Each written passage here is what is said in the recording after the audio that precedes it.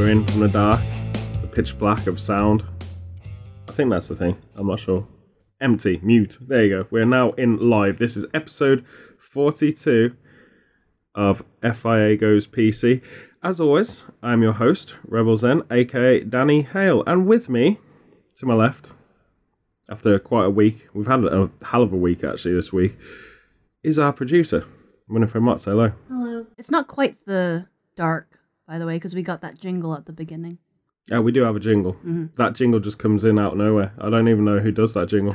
I think it's the ghosts of yesteryear. And on her left, in the far corner, playing volleyball on his own with the wall, very quietly, with no ball, just in his head. It is my personal best friend in the world, and basically here for popular demand and all of these subscriptions we keep getting from him. I think we've had 2. This is the Unicorn Slayer, aka Pete. Say hello. Hello. I'm actually losing this game of volleyball with the wall at the moment. Yeah. I did notice. The wall is quite a difficult opponent. It is, yeah. Never know what they're going to do. They just support the building. Mm-hmm. It's very, very difficult. So, how are we all? We're okay? Busy week? Mm-hmm. Been intense. Had a few things happen. No camping. No camping yet. Yes. You wouldn't want to camp here. It's too hot. I know, to be honest. Even at night. It's crazy hot. Lots of dragonflies, though, I noticed earlier. Yes. Lots of them. They're swarming. I don't think I've seen so many dragonflies in Hong Kong before, but there's a lot. Yeah. So that's good. So we're all awake. It's episode 42. I can't actually believe we're at 42. It's a bit of a milestone. There'll be more along the way, I'm sure. But we're at the 42 mile an hour zone, so that's good. Or something. I don't know. It's whatever you want to apply it to. But here we are. And, well, let's go back. This is pretty much the wrap-up of Hong Kong. We finished filming this week. We did a bumper amount of stuff. You've heard about our days out and stuff like this. We did one closer to home yesterday. Part 1 of a 2-parter, but we're going to finish that off when Pete's back in England doing what Pete does, and that is killing unicorns and drinking beer. Yep, so pretty much. Yep. The unicorns of England are not looking forward to my return. They're not. Or along the way. Mm-hmm. The Middle East and all of the things. Yes, because you do get lots of unicorns on planes, don't you? You do. Because they can't fly. No, they have to take planes too. Mm-hmm. Yeah. I had a conversation about unicorns recently. Did you? Yeah, except it's a Hong Kong unicorn, and it's a tech startup. Okay. Yeah. Is that one of those ones without the horn that we've seen everywhere? Yeah. Is that like angel investors? Kind of. Yeah, it's basically a startup that has a lot of potential, and they call those unicorns. Like billion. Oh, I've heard that. Yeah. Billion-dollar potential. With a lot. Well, he slays those too, Pete does. Mm-hmm. He's outright putting Why his do you foot think the stock markets are so rubbish? Exactly, yeah. He's killed all of them. They don't really get to start when Pete's around. Mm-hmm. But that's a nice, different interpretation of what a unicorn slayer does. So, enough about unicorns. I think we can all move on from there. So, we finished up wrapping yesterday. We had a pretty good day. We went to see The Joker, new film, with Joaquin Phoenix and directed by Todd Phillips of Hangover fame. Very unusual film for him to do, but you could see that guy's also studied his movies as well, because there's a lot of Scorsese nods here and there. Very good film. Pretty much inappropriate for Hong Kong right now. My views, the subject matter got a bit too close to home at times, didn't it? Yeah. A little bit. Just a wee bit. Hopefully no one was making notes when we saw it, because it was a packed out cinema, which you very rarely see here. Yeah, it was opening night. It was, yeah. But on the tail end of that, we're not going to ruin that film for you. If you do get to see it, it's very good. If you're into the Batman mythology, you'll probably recognise a few iconic moments in the film. A lot of nods to John Wayne Gacy too, the prolific serial killer of the 70s, psycho clown guy, who started it all as a craze, I guess.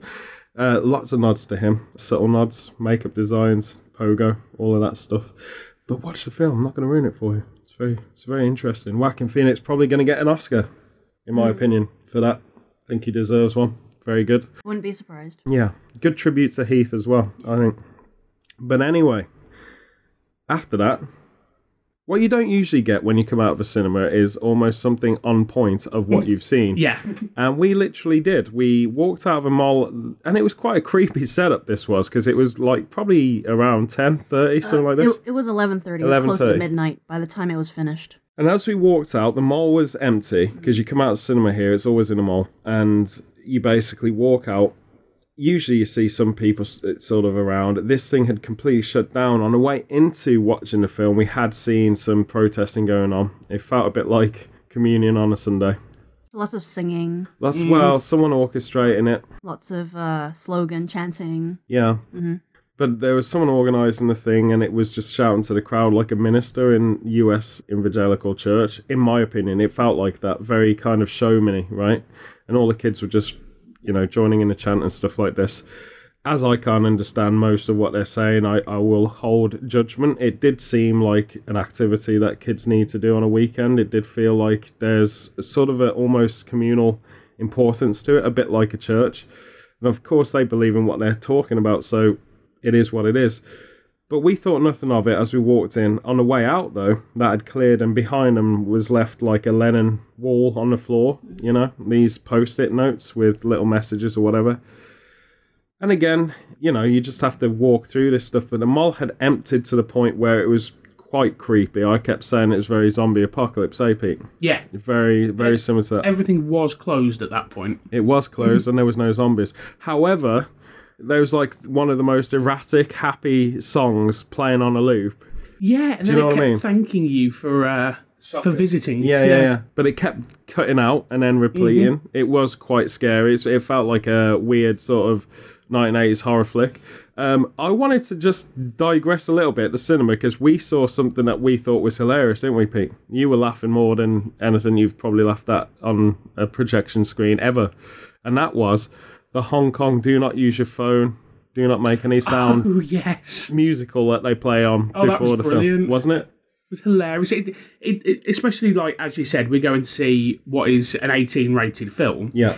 Then you've just got this little animated kind of kids thing that's singing a song about what you shouldn't do in the cinema. Yeah, and apparently you shouldn't play ukulele or smoke or smoke something that turns into a thing that blooms flowers or whatever it was. Absolutely hilarious. It was pretty amazing. And the tagline was in English as well.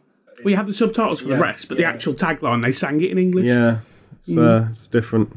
Very different, very eclectic, but that shows you the issues that they have here.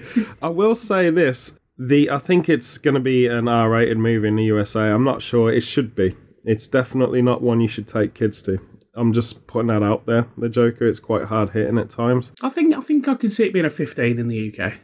Yeah, but I think it's probably too lenient to be a 15. It's because of the topical nature of it. I'm not going to ruin the film, but there's underlining topics. And it's very cool as a perspective movie, but it's glorifying something that, it's quite intense. Well, it's had controversy in America recently. Yeah. Over... Well, I think it's multiple reasons it has. Yeah, I think it's various reasons. But yes, it is pretty hard-hitting. The depth of the character may not be entirely understood as well by younger people, I think. The struggle. Well, it's an intrigue. Like, if you're into movies, it's an intriguing look as a character profile. It doesn't feel like a comic book movie at any point. And it's neither really vindicating or not. It's just telling you a very bleak story. Yeah. Todd Phillips, being the fact that he's only done The Hangover, considering this is his first move away from comedy, he's done an incredible job. Really has. Some really, really notable things. But moving on from that, so we're back in the mall, very post-apocalyptic, thing on repeat. I think it was broken. It seemed like the vinyl needle had broke, but it was constantly repeating this weird jingle.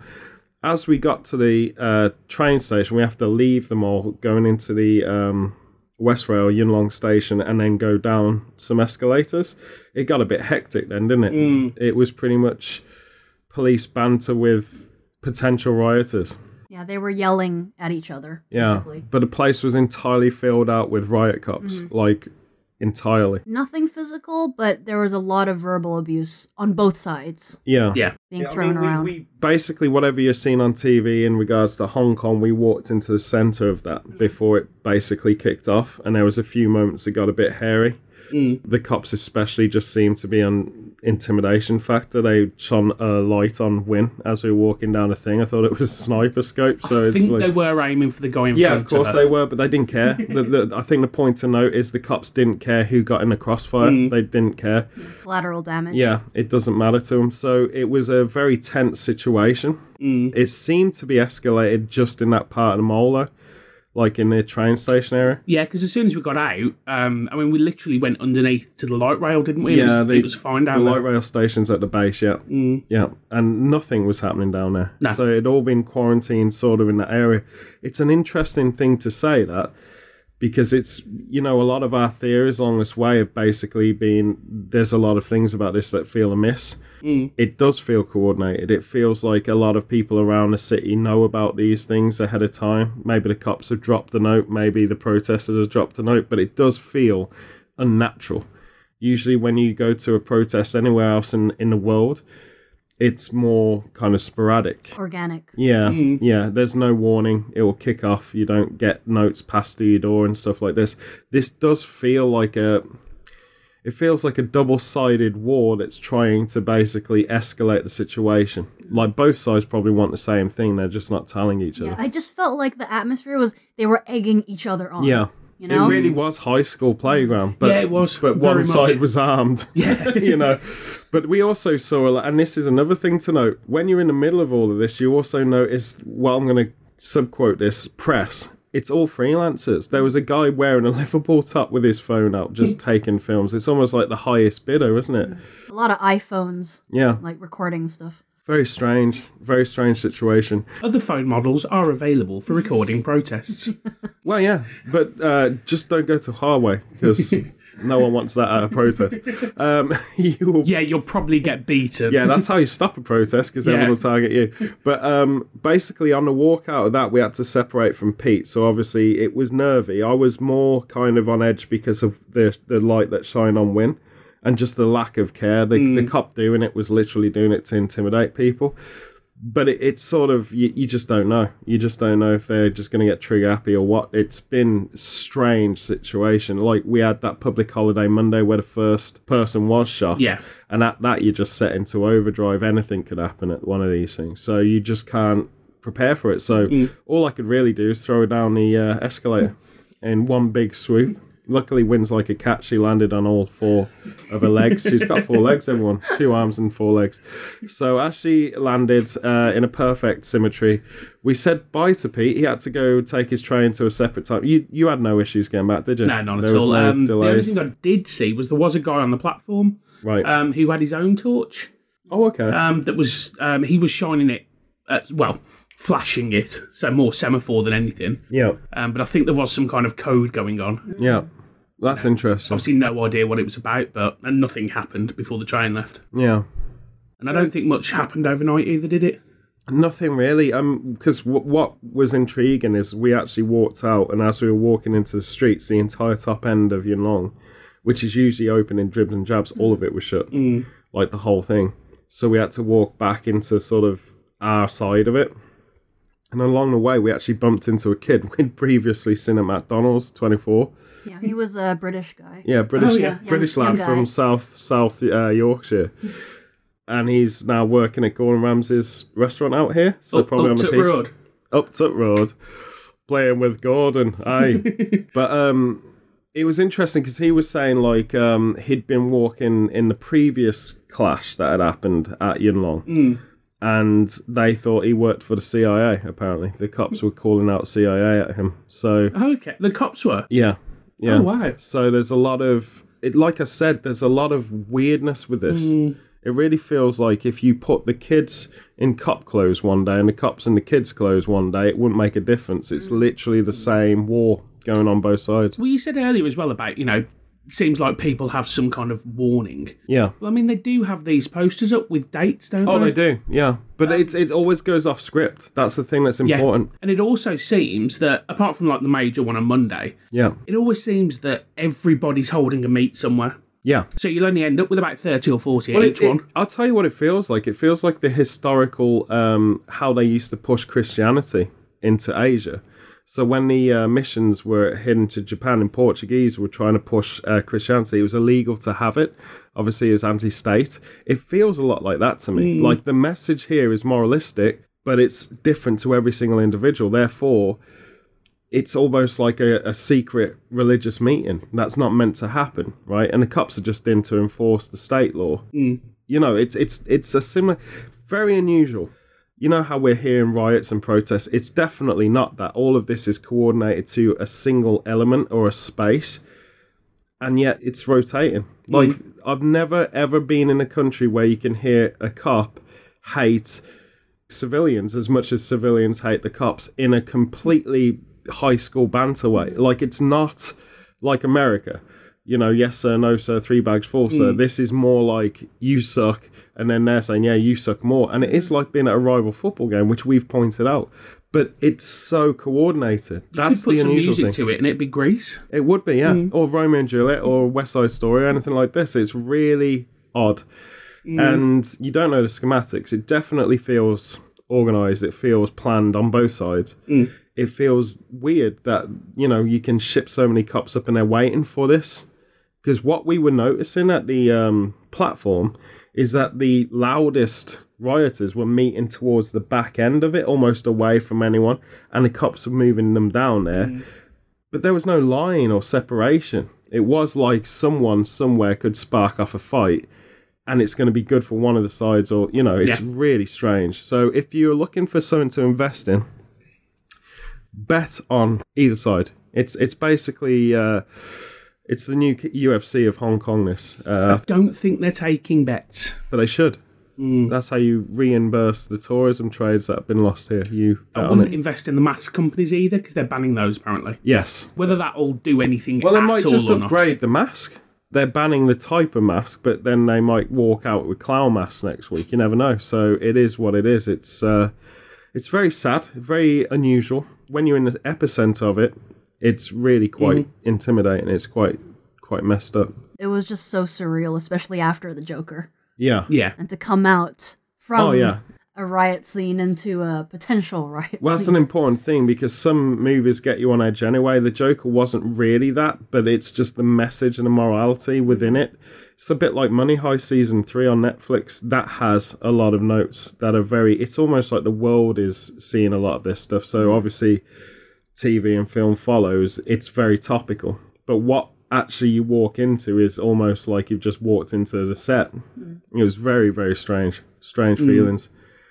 But it is, I'm just going to wrap this up so people don't think, oh God, you guys put yourself in danger just by being out. It's not like that. To me and to Pete, I'm sure more us, it felt like a playground fight. Yeah. It felt like on Friday night, I'll meet you at the park, and then an audience turns up. It felt like that. If we'd have felt that it was actually properly serious, we could have turned around, headed back into the mall, and gone the long way around. Or we just stayed over and enjoyed our stay a million times, because it would have told us on the tannoy. Yeah. But yeah, it was very, very weird.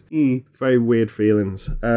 So from filming and stuff like this, we can now have an introspective look. We can look back at everything we've done.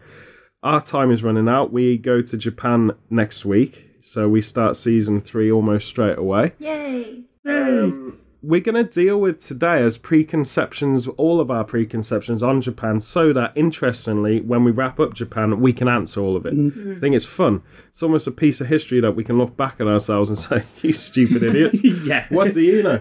But I think the important thing to just finish off with Hong Kong, it has been, bar a few nods to this massive issue.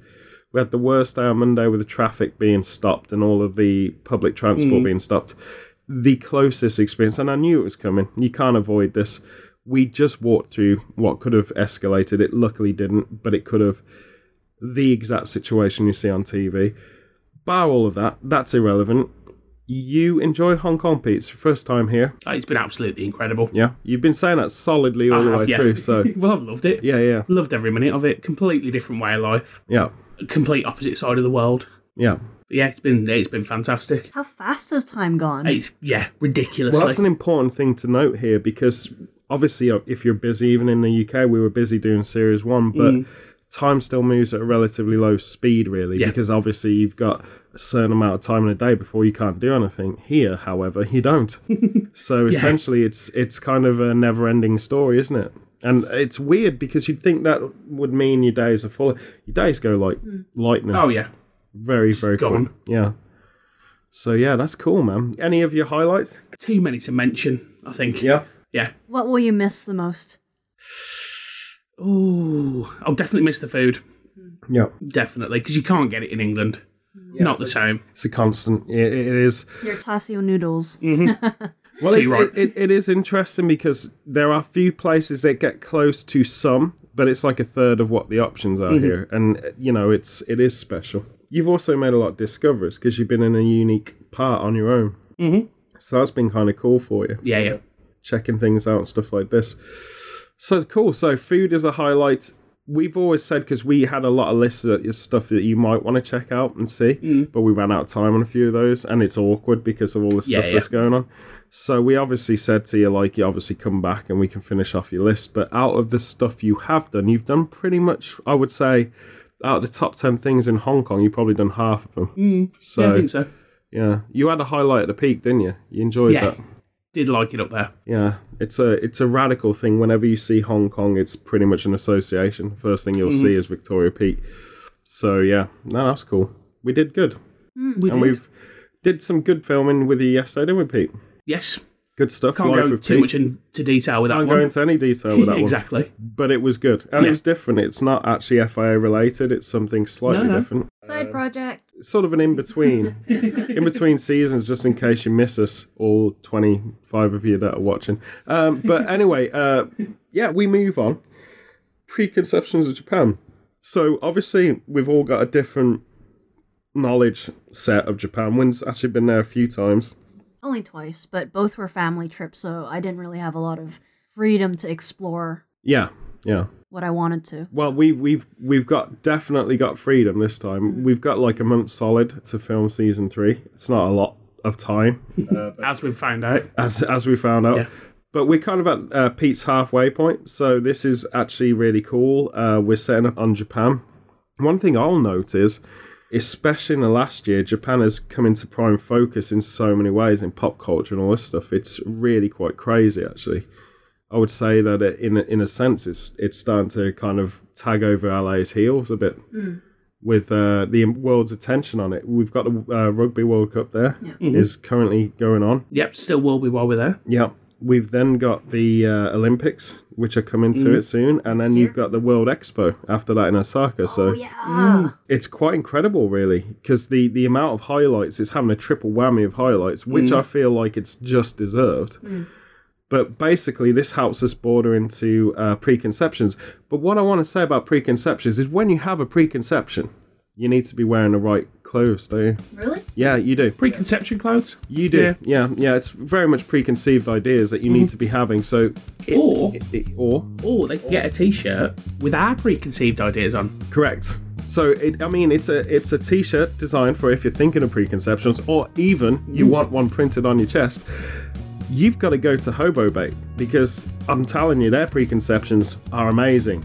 And I just think, as far as T-shirts go, you have a lot of novel T-shirts, but they're kind of getting stale. They're kind of getting stagnant. There's a lot of channels that are borrowing, Starbucks have 300 mock Starbucks. But Hobobait, it's all original. It's all original.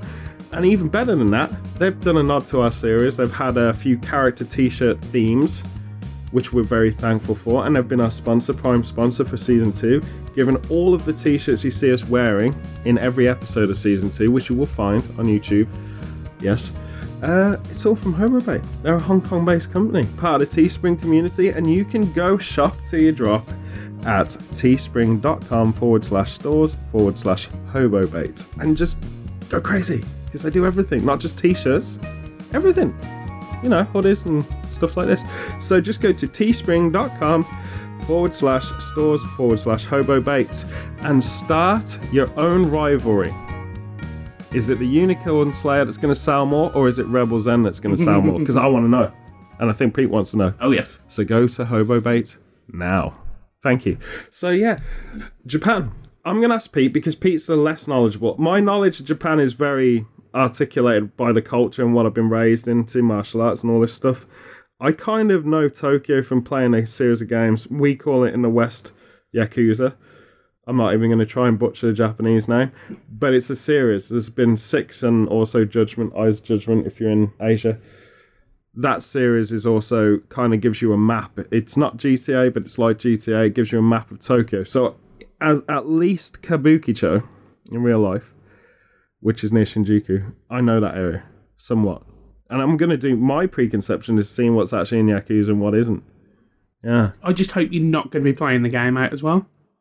No, I'm going to use that as a reference. So if I need to ask someone where something is, I'll just go up to them and show them a picture of Yakuza and say, I was here once. Where is it? As long as you're not stabbing people while you're walking down the street. Oh, no, you don't really do that in Yakuza. No, that's Shoot more... them? No, that's more of the life... Set wild dogs on them? It's more Life Simulator in Birmingham or Liverpool. Yeah. So, yeah, it's different. You actually save a lot of people. Believe it or not. You're not actually a bad dude in You it. can do that walking down the street if you so desire. You can totally do that walking down the street, but you will face sentences, so you shouldn't really go around stabbing people, ever, unless it's with a carrot or banana. And that's fine, because you can't kill them with that. So anyone who really wants to stab someone, use That would be a really fruit or vegetables. weird complaint. He stabbed me with a carrot.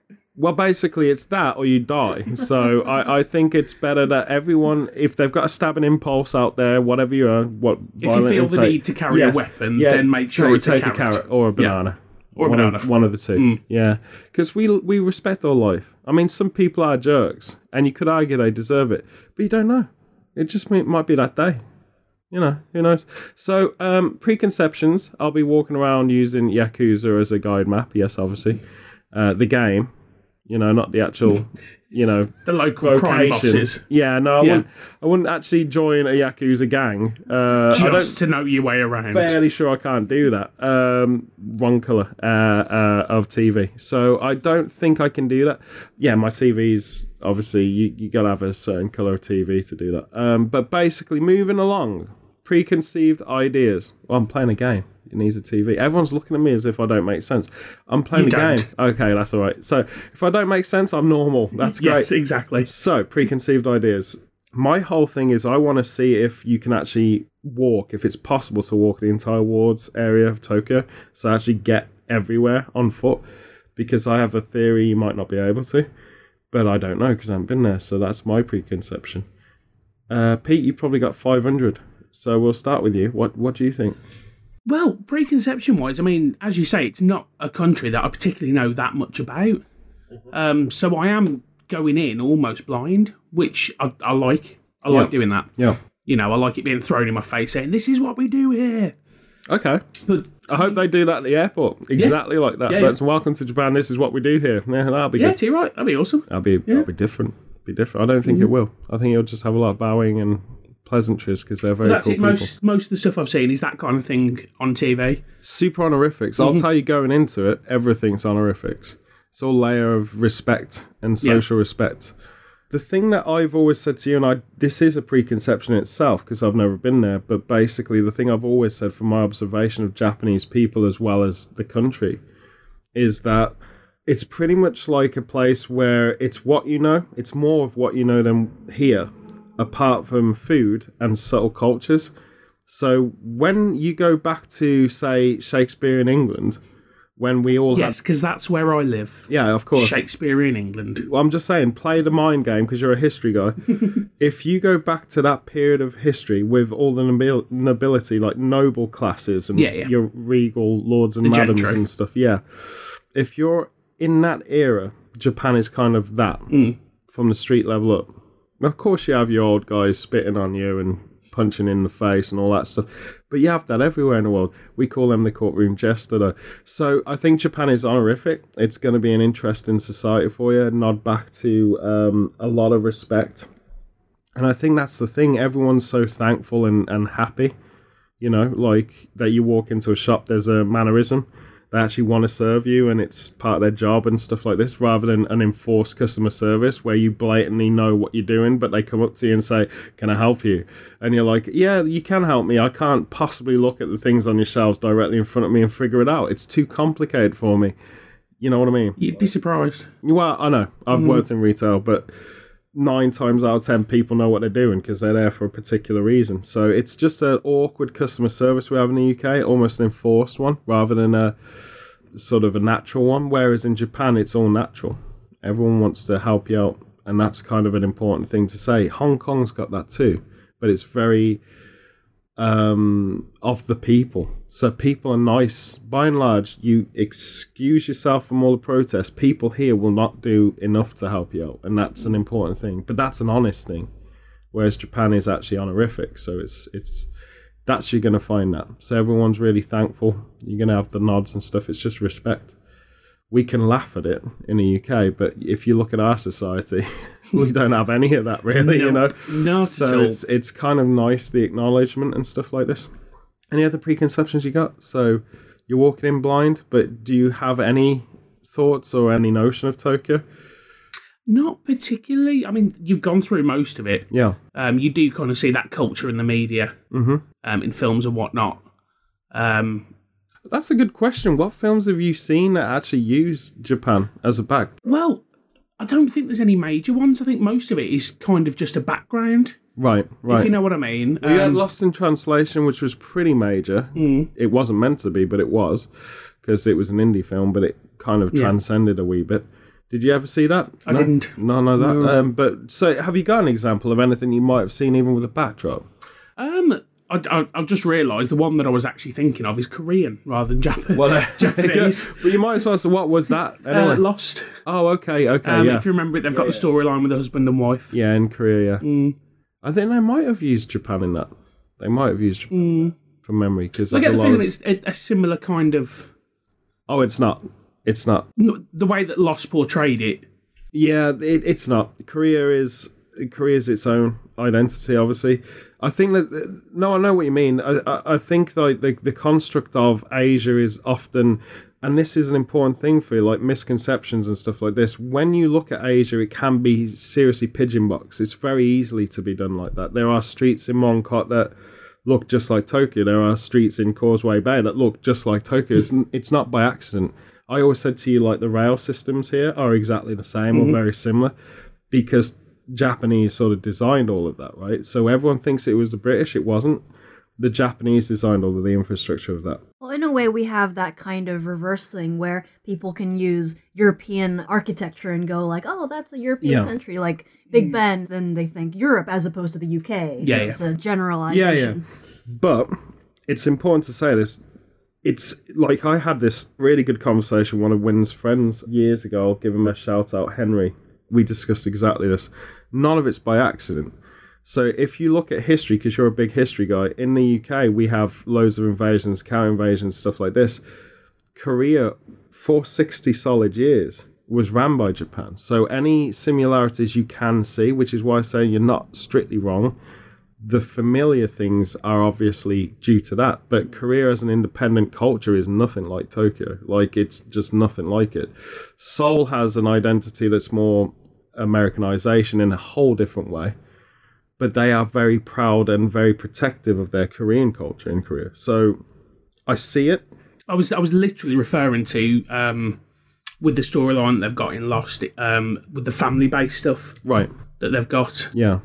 In that, I don't mean the entire culture. Yeah, no. I understand that. Like I said, there's always going to be a similar thing in Asian stuff. But I think that it's kind of like what I'm trying to do is educate people on a platform, because obviously we're not in Tokyo. I haven't been yet, but the culture is so uniquely different. When you start spending time with it and studying stuff through film, through media, through whatever, the cultures are super different. You know, Korea especially has some really unique narratives that are almost more like here.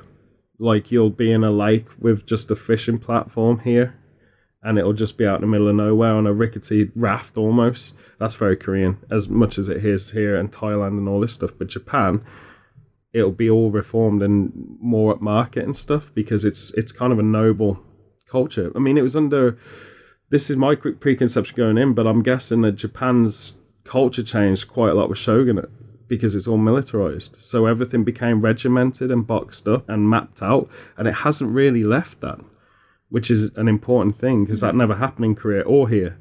So here you've got more of a country that was allowed to grow wild, like moss growing on the surface kind of a deal, if that makes sense. Korea too, but only in 60 years, because they had so many pauses, you know, World War II and all this stuff. With Japan, I feel like it's always had that militant kind of look, and it worked for 300 years. So that's going to be important, you know, to just understand when you go there. That kind of links to something that I want to share. Okay. In terms of my preconception. Yeah. Because one of the things I've been liaising with our Airbnb host. Our landlord. Yeah, our yes. landlord. Is the way rubbish is separated Correct. in Japan. Yeah. And it's really quite stringent in terms of they have different kinds of trash cans. They have different days for different pickups. Yeah. And there are fines if you don't use the right plastic bag, this, that, the other. And in a way, that kind of mentality is reflected in everyday life, I think. It's interesting, because I think that's the Tokyo thing, because I've seen things suggested within dramas and animations and stuff that doesn't happen in farmy towns. So when you get the kid that comes in from Hokkaido, for example, and he's always living in Tokyo as a student, like transfer college or whatever, he's like, what? I've got to do all of this separation. This is weird, right? And you always see that comedy sequence. That's an important key, though. Because, you know, when you first told me that, I was like, yeah, we have that system in England. You know, you have to devise, like, there's plastics, there's whatever. Yeah. But this is a whole new level of that. This is like 6 or 7 different... Yeah, but it's like you can almost see that kind of military grade thing in so many aspects of life. Entertainment's plotted into age groups, and it's stringent. It's not certified like we have it. It's just, this was made for that person, and this was made for that person. You look at a bento box. We've all seen one of them, because they're kind of all over England now. It's a novel thing. So you get this huge thing, and everything's separated into, like, departments, you know. There's your starter, there's your thing you're meant to have on the side, and there's your dessert, and there's a bit of soup there, right? That is what I'm saying. Everything's kind of carved in society into a military style, which is amazing. And then you've got this, the thing that's underlining, that's most of Japan. Japan has that order. Throughout Japan, it'll have that order. But some things are stringent and some things are less so. But then you have this metropolis over the top of that. Like one of the world's biggest cities, maybe it is, I don't know, in London spec. But it's basically like, you got technology reason in that. You just look at how focused their design work has been in technology. Well, that is something that I'm going in thinking, it's a world leader in technology. Yeah, yeah. And a lot of people still, like, especially my father's generation, still don't get that about Japan. You know, they still don't understand the innovation that it actually is. Yeah. I mean, if you think about how it reshaped the 80s, you had that post-World War flourish where you said, fine, be creative. And they came up with Nintendo, Sega, Atari. Like, they changed the world, man. Like, you can't really ignore that, you know? So it's kind of like, look at cars, like Toyotas, Hondas, all of this stuff, evolution. Yeah. And the thing about Japan that's really important is, you know, to us, it seems weird that you just say, oh, I've got myself a new Yamaha bass. That's cool. It's quite a famous bass to play if you're a bass player. But then you see, I've got my new Yamaha keyboard, and then the dude's got a Yamaha motorbike, you know, a super bike. Not just a bike, but a super bike. To us, that's like, what? But Sony started like that. Multiple components and made microwaves, kettles, whatever, rice cookers, and now the PlayStation 4 and most of Hollywood's movies. So it's like, Japan is quite an incredible story in itself. But it's never lost its own composure. It's never said, I'm going to be something different. It's grown in all of these evolutionary states of technology and all these crazy things and kept its bento box, is what I'd say, you know, which I think is amazing. You know, I know a lot about the external. I think the ground in Tokyo, when we land, it's going to be almost like, for me, going to Disneyland. You know what I mean? As a grown-up, probably most of my life, I've grown up with the culture. And then when you land there, you're like, nah, this is Disneyland now. You know, don't forget about Mickey Mouse. This is it right here, you know. Well, I was reading something to do with the Rugby World Cup, actually, and the mascots. Yeah. But apparently it's a popular thing in Japan to have a mascot for pretty much anything. Oh, yeah, of course. All of the major towns and cities have all got their own mascots. That's true. And it's a massive money spinner. Well, that's the thing you learn in Yakuza games, because these are heavily integrated in culture. We don't have anything like this. Also, yeah, it's not what you'd expect. It's not like furry little creatures and whatnot. It's weird stuff. It's I can't remember off the top of my head, but it's stuff like Dave the Cucumber. Yeah. And just the randomest things you can think of. Yeah, well, there's one actually in the video game of Yakuza 6 where you play a guy called Onomichi, which is in a fake place in Hiroshima. Obviously, they don't use real names. Of the cities and towns, so they have to change them. But it's basically a real place. It's they've just changed, a couple of letters in it or whatever. But Onomichi as a character is basically a guy he's built up as a mascot from things that are famous in that area. So you got the fisherman boots. Then his clothing, it doesn't matter about the clothing. It's just what a fisherman would wear, I guess. Then his head is like an orange because they're famous for orange, and then on his head is the ramen dish, like as a hat, which is the most famous thing. But that's the kind of thing that's really amazing. One thing that really was quite incredible, Pete, and you've just made a very something click in my head. But when you play Yakuza games, if you're not open to the cultural exchange that it is, because it's literally like saying, this is Japan. It's made for Japanese people. So when it's converted into our dialect, like English or whatever, it's literally like watching a TV drama that you would see in England, right? So if you imagine the royal family as a TV drama to a Japanese person, Yakuza's everyday life, but heightened and all this stuff. What's important about that is a sense of comedy, the articulation in the story narrative and all this stuff. If you're open to it, it's one hell of a journey. It teaches you so much about the culture too. But the one thing that the West didn't like the first run of Yakuza was the story. They didn't get it because they didn't try and bury into it. And the thing that I've always found really weird, another preconception, it's almost the world's preconception, is that when animation like Pokemon, which you know a lot about, basically when that is brought to the West, it's dubbed. And so the West instantly picks up that it's their thing. So then you get this, I've said this before to Shaq, I think, when he was on Sirius, but basically you get a lot of anger in the West about how narratives are going or this thing's going, and like it's made for them, like it's been made in Texas for America or it's been made in London for the UK.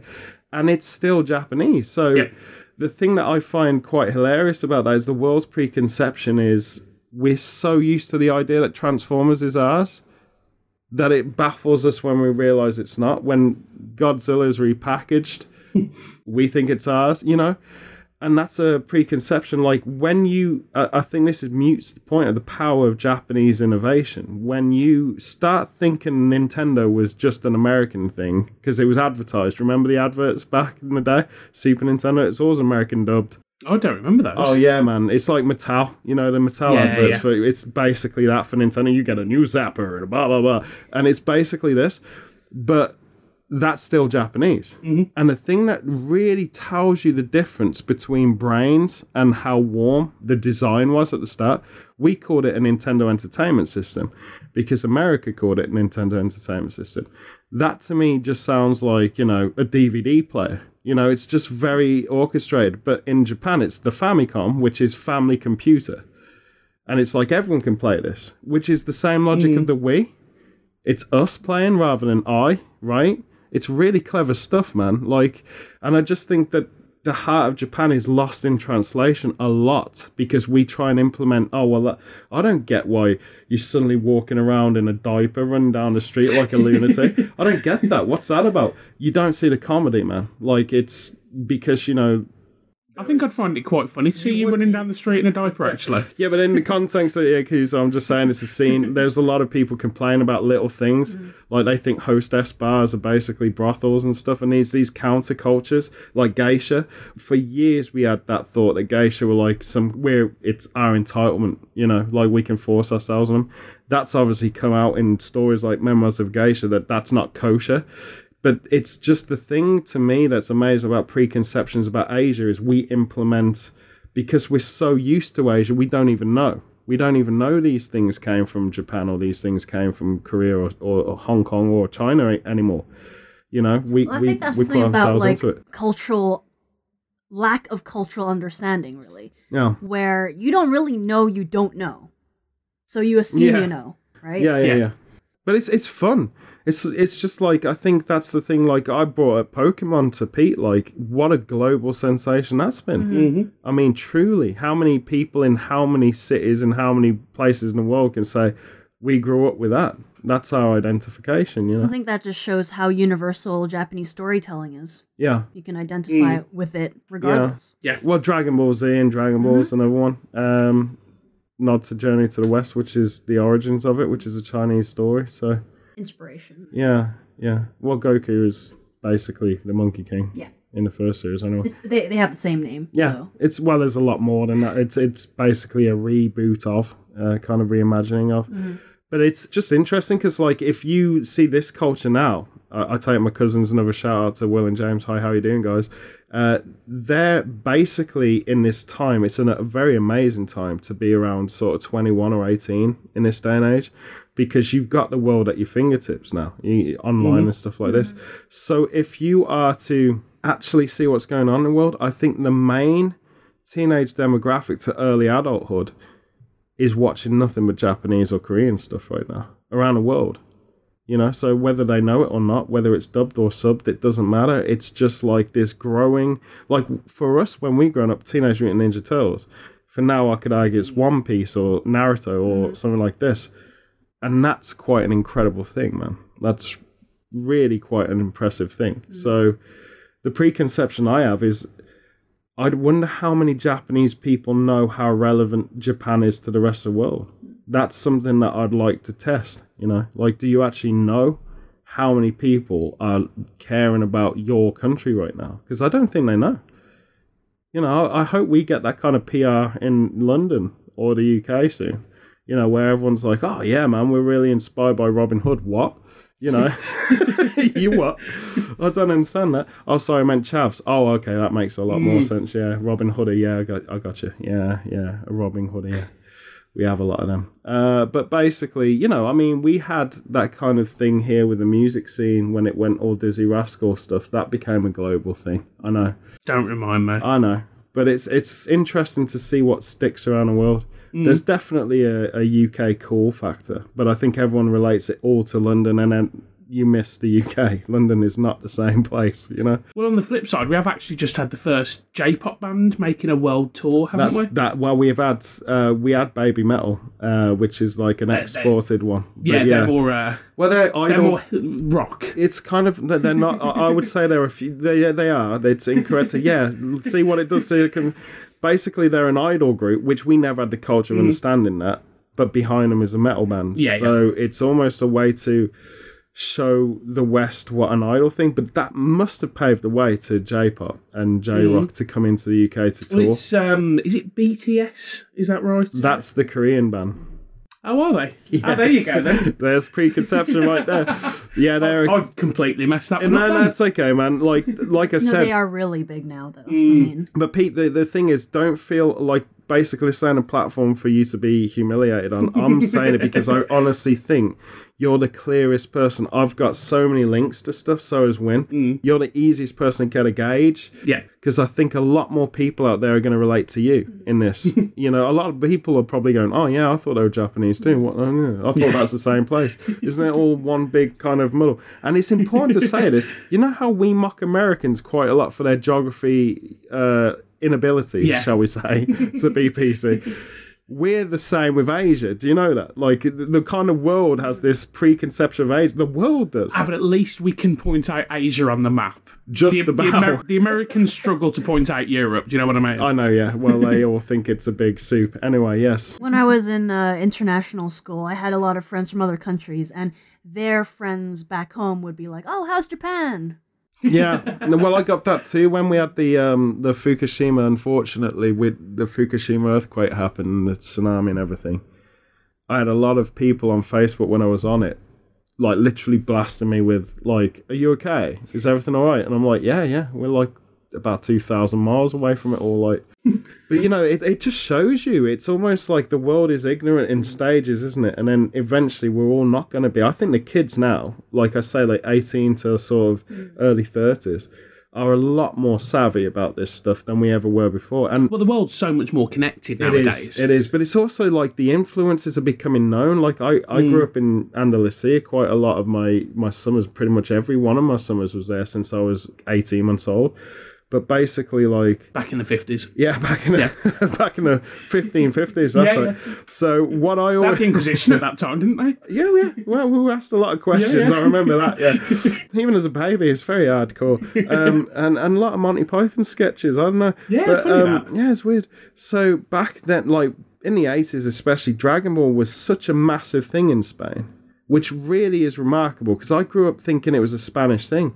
I grew up like it. That's the preconception. You always like you see it where you are, and you're like, oh man, the Spanish drawing's amazing, you know, and it's all dubbed in Spanish, and like, oh, this is amazing. I wish I knew what the hell they were saying or whatever.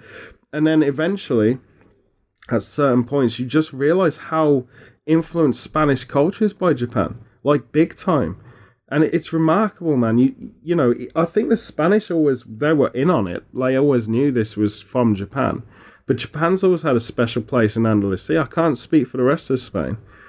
But I think it's like been the most direct import they had, because it was cheaper to get stuff from Japan than it was to, say, get our taxes on, you know, Teenage Mutant Ninja Turtles. They had that, but it was less of a big deal than, say, Gundam or whatever. And that's what blew my mind, man, growing up and seeing... Wow, you know, because it took so long for the UK to get anything like that or near that scale. I think the first thing we had was Pokemon, to be honest. We had we had a few little things that you didn't realise were Japanese, City of Gold and Ulysses and stuff, but they were cross productions with America. But yeah, so the preconception it's an interesting thing. If you're talking the ground up, I mean, we've hit a lot of curves with the Korean mix-ups, and I think it's important to say. It doesn't make you look dumb thinking that or anything, because I think it's a really easy mistake to make, because Korea's come out of nowhere. You know, Korea in the last 10 years especially has come out of nowhere. And the K-dramas really took off. Oh, yeah. Well, not only that, the Korean movies were winning loads of awards. Park Chan-wook as a director, you know, Kim Ki-duk and all this. You had a lot of access. Tartan Extreme, do you remember that line of world cinema? Tarantino started that, didn't he? Well, Tarantino was instigated into the Hong Kong style. Tartan was actually a Channel 4 thing. Right. But basically, they had like loads of festivals, and then it was the UK sort of covered it. Tarantino did a Tarantino Presents line. Mostly Chinese movies, actually, and a few nods to Japanese stuff. But it's important to say, like, the Korean movie industry, especially in the last 20 years, really has become a top 10, you know, film role. It's like out of nothing. That's insane. It's insane. Japan's always had a steady flow. Always a steady flow. But Japan used to, and this is an important thing in preconceptions, again, someone's going to tell me when I get there, but... When you look at Japanese cinema, classically speaking, Japan was in the top 3 filmmakers of all time back when film started. So you had Akira Kurosawa's stuff was infamous. Yeah. In Hollywood, they stole everything that he did and turned it into a Wild Western movie, you know. That's the infamy. It's not him that's infamous. Then you've got like Studio Ghibli, obviously, the animations coming through the 70s up to now. They're as big as Disney. Yeah. Globally. So they've been bought by Disney now, which is weird. And Miyazaki's just coming out of retirement to do something else. He got bored. he's too busy planting stuff. He's like, I got to do something with my life. But basically what I'm saying is, like, it's gone from the heyday where it was original stuff, created some of the best TV shows, long-lasting TV shows of all time. Zootopia is one of them. Based on books and theories, always adapted, essentially. But now it's all live action version of anime. Because anime in Japan is the platform of their greatest export in media. Well, even manga. So manga anime. Films. Sure. But that's the route it takes. But when you think that so animation in Japan has only really been going post World War II. It's just before Disney, okay? And it's been going as a commercial enterprise since the 60s with things like Astro Boy and stuff like this. When you look at that now, it's globe conquering. You say to anyone in the street, all right, pop culture, it doesn't matter what age. I mean, if they're 80, they're not going to know what you're talking about, or they'll ask you to help them cross the road. But we're talking our age range, okay? So anything from 13 to sort of 30, let's say. If you ask any of them, all right, Japan, what are you thinking? I think the pop thing they'll say is probably animation, Korean boy bands, that Pete said, or sushi. Food. Yeah, sushi. Ramen. I don't think people know ramen's Japanese. I honestly don't. Really? I'm pretty sure they don't, because America doesn't. What? Well, because in America it's Koreans doing it, or because it's a Korean culture too. I mean, noodles is... It's very, and this is an interesting thing when you go to ramen actually comes from the Chinese words lai mein, so they share a lot of things. Well, yeah, the culture of the noodle comes from China, as a lot of things do in their original form, but... Here's the thing, right? So I've seen a lot of cooking shows. Their preconception of Japanese food is hilarious to me in America, because Americans like to almost gentrify food. They like to mush it all together and say this is Chinese or something. And lob cheese on it. Yeah, if it's got pineapple, it's Hawaiian. Just call it Hawaiian, you know, whatever. But you watch these cooking shows with actual, Korean natives, second generation chefs or whatever. They're American for sakes and purposes, but their families are Korean. Their education's been gentrified in food. So, yeah, they've travelled to Japan. Some chefs have, and they understand the difference, but they still don't understand this is a Japanese staple that's been going on for about 1,000 years. It's not new. It's not modern. It's like the language. We might have heard the language for the first time today, and it's new to us, but it's been going on for 6,000 years, kids, And the thing about America is it's a uniquely beautiful and innocent thing that their minds don't work in a way that they can separate. They like to bring things together. That's the fusion of America. It's cultural. They like to make it theirs. Yeah.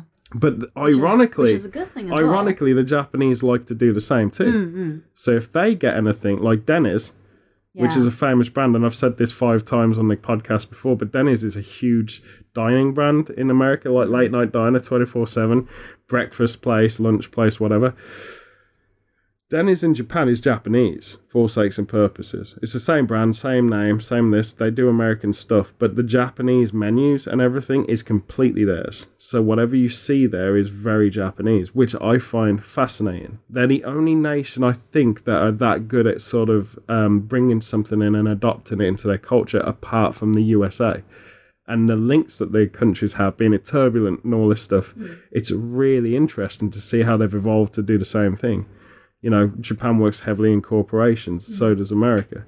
There's a lot of links. It's interesting, man. But what I was saying about the ramen thing, Korean ramen is almost like, how you got Wagamama in England, which is like a fusion place, right? It's your favourite restaurant, isn't it? Yeah, definitely my favourite restaurant to avoid like the plague. But basically, just to give you this mild breakdown, because we haven't really handled any pure preconceptions, folks. Sorry about that. But basically, I think we've dealt with the topic of preconception pretty well. But ramen is basically something in Japan that each region of Japan, it's like Italy with pasta or food. Germany with their beers. Yeah. Each region of Japan, and there's a lot, okay? But each region of Japan, there's states and provinces, but there's cities too, that has their own identity with a dish. So okonomiyaki, which we've discussed before, is like ramen. So the sauce is different, like the soup, I should say. The soup base is always different in each region. The type of noodle might differ. The toppings definitely will differ. And Tokyo, in the Kanton region of Japan, Kanto, is shoyu, which is a soy-based ramen stock. Now, if you say that to a Korean, they don't have a clue what we're talking about. To them, it's miso, chili miso, pork bone, chicken bone, or whatever, all in one place. There's no distinction or division. Because in Korea, it's kind of like here in China, we're emulating from something we don't fully understand. Like a carbonara is not an Italian dish. It's an Italian dish that was made for American GIs during World War II because they didn't have anything for breakfast for them because they don't work the same, obviously. And these dishes are built lost in translation, always, never authentic. Or not saying evolved by context. Sure, and I'm not saying that a guy from Korea doesn't get that, especially if they've been to Japan. Of course they get that, but they're not serving that. So Korean style sushi to Japanese sushi doesn't have the stringence or the intensity behind it of historical sushi making, right? but it's still good. That's what I'm saying. It's like when you had that beetroot sushi. Yeah, it's like an evolution. Like they can have fun with it. Yeah, they can play with it. But in Japan, I mean, you do 30 years of rice making before you can be a rice guy packing us. Just watch Jiro Dreams the Sushi Guys. It's out there somewhere as a documentary. You'll see what I'm saying. The identity of food in Japan is something that is definitely a misconception around the world because it's so different. So different. Same here, though, as you pointed out, in Hong Kong. Same thing. I want to cry when I see sushi in Tesco in England. Oh, God. I just want to... Well, there's gradients of gee whiz, that is the worst. Like, for example, you have similar things in gas stations in the USA. I say petrol stations for the English guys before Pete corrects me. But basically, you will have, like, the worst sushi in 7-Eleven, say, in America. The worst. It's just plastic and grim, okay? In the UK, though, because people are weird about raw fish as a construct, so you have smoked salmon, and then everything, that's the rawest the fish gets, smoked salmon. Everything else is basically canned tuna in a mayonnaise. It's like stuff we know, like... cream cheese. Or beef, like barbecued beef or pulled pork or something. Yeah. Now, if you're Japanese, you might think that's really cute. They're playing. They're kind of fun. That's like seeing McDonald's, not do a teriyaki chicken burger, but that's crazy. Well, I think they look at it and go, "Oh, that's great that they're open to the idea of sushi." Yeah. What's teriyaki is interesting. Maybe they'll try it one day. Yeah, exactly. Maybe they know what they're... or they just laugh at us, like thinking we're so funny. You're like, oh, Monty Python, ha ha ha, makes sense. But basically, I'm just saying, like... But even in America, I've had the fortune of having a lot of Japanese contacts we worked with over the years who are my mates and stuff now, forever. But we've gone to a few sushi places there. And it's so disappointing for them, like it's not real nori, it's like a fake soybean elastic band wrapped around it. Yeah. It's packed like a 4-year-old did it, like everything's chopped wrong. You really notice it. Now, to me, I can say that being European, that's like having a pizza that's really bad. Do you know what I mean? Like you can have some really gnarly pizzas. And they're just not right at all. Like, you go out here and they're covered in mayonnaise and, some kind of shrimp cocktail. And you're like, what are you doing? What are you doing, you crazy people? Yeah. But, culture's like that. Traveling food is like that. But it really is quite an intricate. And I think your mind is going to be so educated to Japanese food when you come out of Japan. A lot of people are terrified when they go there because they're like, oh, I'm going to eat, like... things that are going to kill me, blowfish that are going to poison me, octopus that are going to strangle me. Yeah. So like, food. Well done on remembering that. Yeah, but I wouldn't. But you will if I force you. No, I wouldn't because it's like a grander plate. Like it's a very expensive thing to eat. We'll film it, stick it on the budget. Yeah, exactly. Yeah, Wynn's just left the room now and she's going out to get the pump action shotgun. She's going to commit Sudoku. No, she's you're going to commit Sudoku in a minute. That's a lot of numbers on a page of whatever. We actually had this is a great preconception. We actually had a theory that seppuku, which is the way to... Ritualistic suicide after a samurai clan's been let down by whatever dishonor that you've caused, has currently become... the PG era Sudoku. So you're basically driven mad with maths instead. Yeah. Which is, I've dishonored you, family. I'm just going to do Sudoku for the next 15 years. Yeah, because we were talking about, I was talking about Kumon, which is the way kids learn math, which is kind of like the bento box of maths. Yeah, it is. Everything is. But just look at origami. The story there is like, you got paper, you make toys for the kids to show them up in Shogun era. It's just the brain in Japan has always been innovative. It's not a new thing. This is something that's always been there. Just to close down the food thing, though, I have nothing to give you because we've not had the time to go to a ramen shop here. In fact, I think the chain I was talking about doesn't exist here anymore. But there's some places you go here and it's very cheap and it's cheerful and it's a tea set or whatever, and you don't get, and it's more Chinese than it's obviously. But basically, sushi and things like this, I always say to anyone out there, don't be afraid of it because these things are the things that will change your life when you try. It's just like we never do a good interpretation of something that's a classic. You won't get a decent fish pie in Hong Kong, kids. You won't get a decent full-cooked English breakfast in Hong Kong. And it's funny because our greasy cafes in the UK do the best English breakfast, and they're the cheapest. They're the cheapest ones you can get, and they're the best because there's no frills. It's just honest, you know. Whereas in Japan, that would be the same with a ramen store. You wouldn't even know it. If you're English and you go to Japan, you're going to go to the things that you can translate, and that's always a tourist trap. It's like going to London and eating at Piccadilly Circus. That's a preconception. It's like when our friends went to the pub and had fish and chips. Yeah, that's not really a fish and chips experience. It's nothing like it. And you know, like you go to France, you get a baguette from a supermarket. Yeah. You don't get it from a bakery down the road. The point is, like in Japan, unless you A, know the culture, B, can read any of it, or C, have a local friend that can tell you, you will skip all of the real stuff. You'll go to the tourist. It's like I said, Piccadilly Circus in London. You won't get the best London experience of food there. You'll get rubbish. It's the worst. And that's why everyone's like, these British people don't know how to cook. When they go back to America, they just eat, you know, they don't know, whatever. I tried that fish and chips and it wasn't any good. You know, you get that, right? Whereas if we said, hey, mate, you're doing it all wrong. Here's the fish and chip place. They'd never look at it because it looks like you get your organs sold there, you know. Yeah. Black Country Museum. Best fish and chips I've had. Loads of places by the beach, Brighton, Pierce, like Dorset, all of these areas have some serious business doing that. Like, they're refined, though. Like, I'm talking, you're just in, say, Birmingham Centre, and you'll go to a random where you get a kebab from, Pete. Yeah, basically, at 4 o'clock in the morning. Yeah, but that's the best in the world, man. That's a whole new level of awesome. Like the Indian restaurants in England at Spark Brook and stuff, where you bring your own drinks and stuff because they don't have a license. That's the best one. Yeah. And we actually invented half of the dishes in Birmingham. So to call it Indian food is a little bit... Literally did invent a dish in Birmingham, the Balti dish, But if you think about, and this will be the closing, but if you think about preconceptions, it's as easy to think this.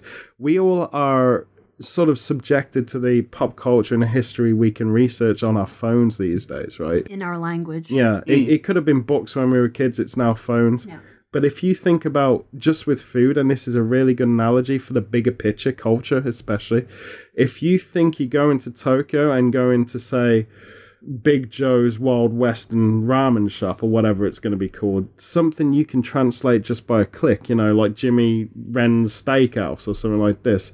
Just because you know what it says, you walk in there, that's a tourist trap. They know that you know what it's saying, but the locals never go there. So the test of any place, if the locals go there, it's legit. And the best ramen you're going to get is when you see a stall pulled up on a cart and it's got a tent kind of a look, like half of it's covered in cloth. You sit down on that and you'll have the best ramen of your life. That's the places that you go to. Basically, the places that I have to translate all of the menus here. Yes, exactly, you know? Exactly. But what I will say, kids, is on the same note, there's certain things that it doesn't apply to. For example, if you think the best hostels in Europe are the ones that basically look like you're going to get murdered in, I would say you probably will get murdered in them. So it only applies to certain things. Always make sure that if you're traveling, make friends with someone that's from that area, or go to a host or get a translator or join a tourist group. They will always guide you well. That's my little traveling tip. Be adventurous, but also be safe. Yeah, don't be stupid. I did note this is about food, and there's obviously some places that if they're low ranked, like a Z mark in health and hygiene rating in Los Angeles, you avoid them like the plague, because even the rats do. So on that note, preconceptions, we haven't had many. But what you're going to find is that we're all going to have quite a life-changing experience, I feel. Mm-hmm. Definitely. Wynn's gone there. She's experienced the ground, but she remembers nothing. She's a bit like a fish with a sieve for a brain, so that's fine. Pete's gone there half expecting that he's going to have time in Seoul, so that's interesting. And you're armed with a map from Yakuza. Correct. And to quote one of my best mates in Japan, Miho, give you a shout out. You might not be listening because you're a busy actress. But if you are listening, I'm the equivalent of most people's granddad in Japan because I'm so old school with my knowledge. So there you go. She did say that about you. She did. And many others have. So I'm your granddad from Japan, folks. And on that note, next time you hear us, we'll be live from Tokyo. Isn't that amazing? So that's enough. We've wrapped. We're done. Season 2 is in the bag, so to speak. And we move on to Series 3. That's enough from me. That's enough from the lad over there who's staying mute. There he is. Sorry, goodbye. I forgot where I was. Sayonara is more accurate. Adios. We will see you next time. Over to Win for the wrap-up. Subscribe to FIA Gets Tubed on YouTube for access to all Project FIA episodes and extras. As you know, you can find our podcast on all the major platforms, including iTunes, Spotify, Google Play, Podbean, and SoundCloud. Ask us questions and drop us your comments via email. Our address is projectfia.rebelrated@gmail.com, and of course, we are also on Twitter. Our handle is Project FIA.